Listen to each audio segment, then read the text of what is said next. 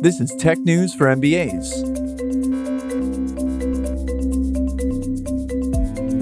I'm Professor Paul Canetti.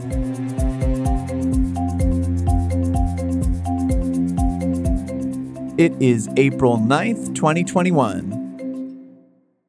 New York is coming back to life. Spring is here. The sun is shining. Flowers are blooming. Vaccines are injecting. I am hosting a panel on Zoom, which is the MBA Media and Entertainment Conference, which is a joint venture between Columbia Business School and NYU Stern Business School. And there's a panel about podcasting called Audio Reinvented. Podcasting Takes Center Stage with three amazing guests. Carrie Hoffman, the CEO of PRX, which produces so many amazing podcasts. There's too many to name. Robert Smith, the host of Planet Money, one of my personally favorite podcasts of all time. So I'm really nerding out about meeting him. And Jenna Weiss-Berman, the co-founder of Pineapple Street Studios, which also produces just some incredible podcasts. So that is all to say. If you're interested, check it out. The website is media-conference.com. And if you're a student, it's only $5 to attend and $15 open to the public. There's a lot of great things on the agenda. I think my panel is at 1:30, but it's an all-day thing. You can tune in for any or all of it. So perhaps I will see some of you there on Zoom.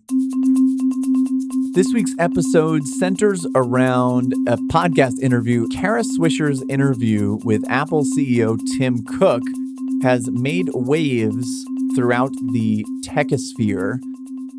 Tim Cook is generally very calculated and does not give a lot of interviews in the first place, and usually they're just kind of full of Apple speaking points.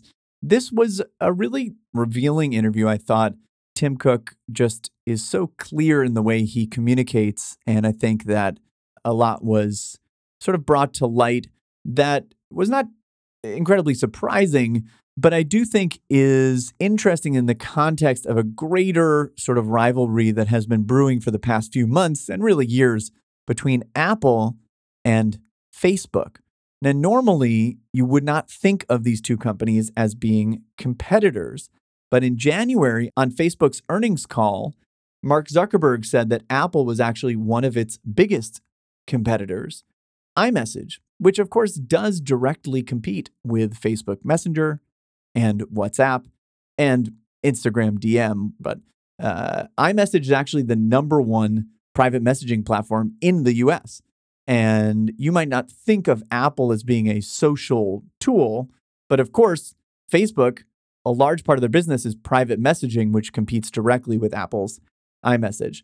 Tim Cook earlier this year was quoted as saying, "If a business is built on misleading users, on data exploitation, on choices that are no choices at all, then it does not deserve our praise. It deserves reform." End quote. He says it's not about Facebook, but like, who else is it about? Maybe also Google, mostly Facebook. So this is the context in which this battle has been brewing. And again, Tim Cook's comments this week on Sway really got a lot of people talking about the effects on digital advertising that some of these new Apple rules are going to have. And I really started to think about some of the broader ways that Apple and Facebook compete or will compete in the future. So first off, what are these changes that everyone is buzzing about? The first is something that Apple is doing, but also you're seeing in web browsers, basically that different websites and different apps cannot share data back and forth between them, particularly user data that could identify you or your habits or which websites you've been to. So again, in the past, it might be that Facebook can know all the different things you do on the web, even if those things aren't within Facebook itself, and then use that information to better target ads at you. And of course, brands want that sort of targeting ability. When they're advertising to you, it's more efficient. And for you as the end user, you see more pertinent ads that actually are more useful to you than random generic ads. The other thing Apple is doing is putting on what they're describing as almost like a nutrition label for data collection right up front when you launch an app, the same way that it asks for other sorts of permissions, like do you want to give this app, access to your camera, or do you want to receive notifications from this app, or do you want to give them access to your location? It will also say, here are the different types of data that this app collects from you in very plain speak, not like weird legalese, privacy policy language, with cute little icons, something you can understand. And then you have to say, yes, that's fine with me. I accept this data tracking, or no, I do not. And if not, then your data is not tracked. Right now, there are certain ways to opt out of some tracking with Facebook and other similar apps, but this is really about opting in. The default is that you have the choice, and presumably a lot of people are going to choose no. It also exposes all of the different sorts of data that different apps on your device collect. So let's say you download some random calculator or something, that seems benign, and it pops up that it's collecting all this crazy data about you. You're probably going to delete that app. Whereas today, you don't even know that it's doing that. There's no indication to you, and there's no onus on the app developer to tell you exactly what's happening there other than buried deep in their privacy policy. So, what is the debate here? Well, keep in mind, Apple is the most valuable company in the world. People love to hate on the big guys, and Apple, while once an underdog, is certainly not an underdog today. Apple has staked its claim on user privacy, and I do think that that is in earnest. A common criticism of Apple is that they're doing that only because it's good for their business, only because it hurts competition, only because it's a good marketing point or whatever, as if even if they were motivated by all those, it's somehow bad that they are concerned with user privacy. I see it a bit differently. I see this as a nice overlap in the Venn diagram. If it's good for Apple's bottom line and it's good for user privacy, that's awesome. The fact that it's good for Apple's business doesn't somehow negate the positive outcome that it could actually have for users. There's also a lot of criticism that Apple doesn't apply this sort of ethos equally across the world. Apple operates in China, and by law in China, they have to store user data on servers that are hosted inside the borders of mainland China, and the Chinese government has access to data on those servers. So people say, well, if you're serious about privacy, then you just wouldn't operate in China in protest. And of course, a big part of Apple's business and a growing part of Apple's business is in China. I again see this a bit differently. I think that Apple is striving for this vision of privacy, but where it does not overlap with their business interests, they are not necessarily willing to sacrifice profits for it. And I understand the criticism there, but I just think it's not unreasonable that they would operate in different countries according to the local laws. And within the framework of those laws, obviously they are going to do their best to protect user privacy within the laws of the land wherever they choose to operate. Now, again, in the Kara Swisher interview, Tim Cook says that none of this is about Facebook and that he makes it seem like he doesn't spend a lot of time thinking about Facebook. He doesn't consider them a serious competitor, et cetera, et cetera. But I think that something that almost no one is talking about, I actually haven't really seen this anywhere, is competition in the future with Facebook and Apple.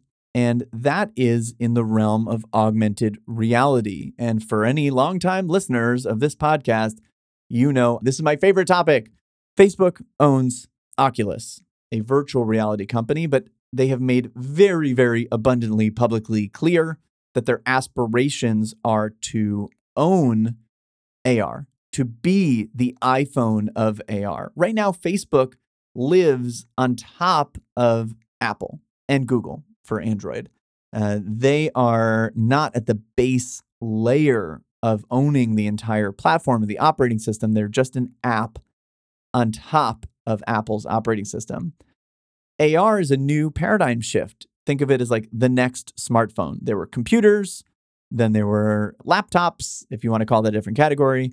Then there were smartphones, which we use today. And in the future, there will be AR glasses. And again, I don't know exactly when or who or how, But if you skip far enough into the future, 25 years from now, we will not be using smartphones. It's just not going to be the case. We will have something on our face that is in our field of vision all the time.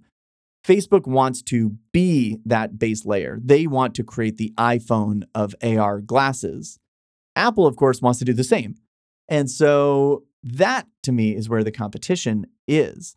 And Facebook's ad business is the cash cow that allows them to make those huge investments and to be able to compete in AR. Now, the biggest risk to Facebook advertising businesses is the fact that it's Apple's world and they are just living in it. But luckily, Apple hasn't really used that position of power over them in any serious way until it seems like now. So why would Apple do that? Well, I believe that because Apple sees Facebook as a serious future competitor for supremacy in the world of augmented reality, they have an opportunity to cut off their competitor at the knees. This is killing baby Hitler. This is going in before Facebook has the ability to compete and try to cut off their main business today, which is advertising, where Apple does not compete, so that they will have a harder time competing in the future on AR. If you are Apple, why wouldn't you do this? Why wouldn't you use your strategic advantage to cut off a possible competitor? All of a sudden, collectively, we've gone from hating Facebook for all of the misinformation and, election interference and all these things where people were like, Facebook is bad, Facebook is bad. Now, all of a sudden, it's like, oh, poor Facebook, Apple's being mean to Facebook. Apple almost killed Facebook once before. I don't know if by accident or on purpose, but just by creating the App Store, right? At the beginning, Facebook was available on your phone on Facebook.com, and their early native apps were really bad. They made the Instagram acquisition, which was genius, the WhatsApp acquisition, which was genius, because those were mobile first. And now, of course, the primary Facebook app and the Messenger app are great mobile products, but they have had to shift their entire business just because Apple said, oh, this is a thing called the App Store, and this is what's going to run on these devices. I do not believe for one second that Facebook's going to suddenly crumble because of these new regulations. Maybe Mark Zuckerberg is right, and their business actually could do better. Maybe this will hurt in the short term, but they are very capable of figuring out how to navigate around this, how to be creative, how to succeed even under duress. I don't underestimate Mark Zuckerberg or his team there for 1 second. I think these are savvy moves by Apple. I think whether or not their intentions are purely in the interest of users is besides the point. I think that this benefits users largely, and it happens to be very smart business. It will educate consumers, and it will force companies like Facebook, but millions of other apps on the App Store, to really think about how are we going to position this to the consumer.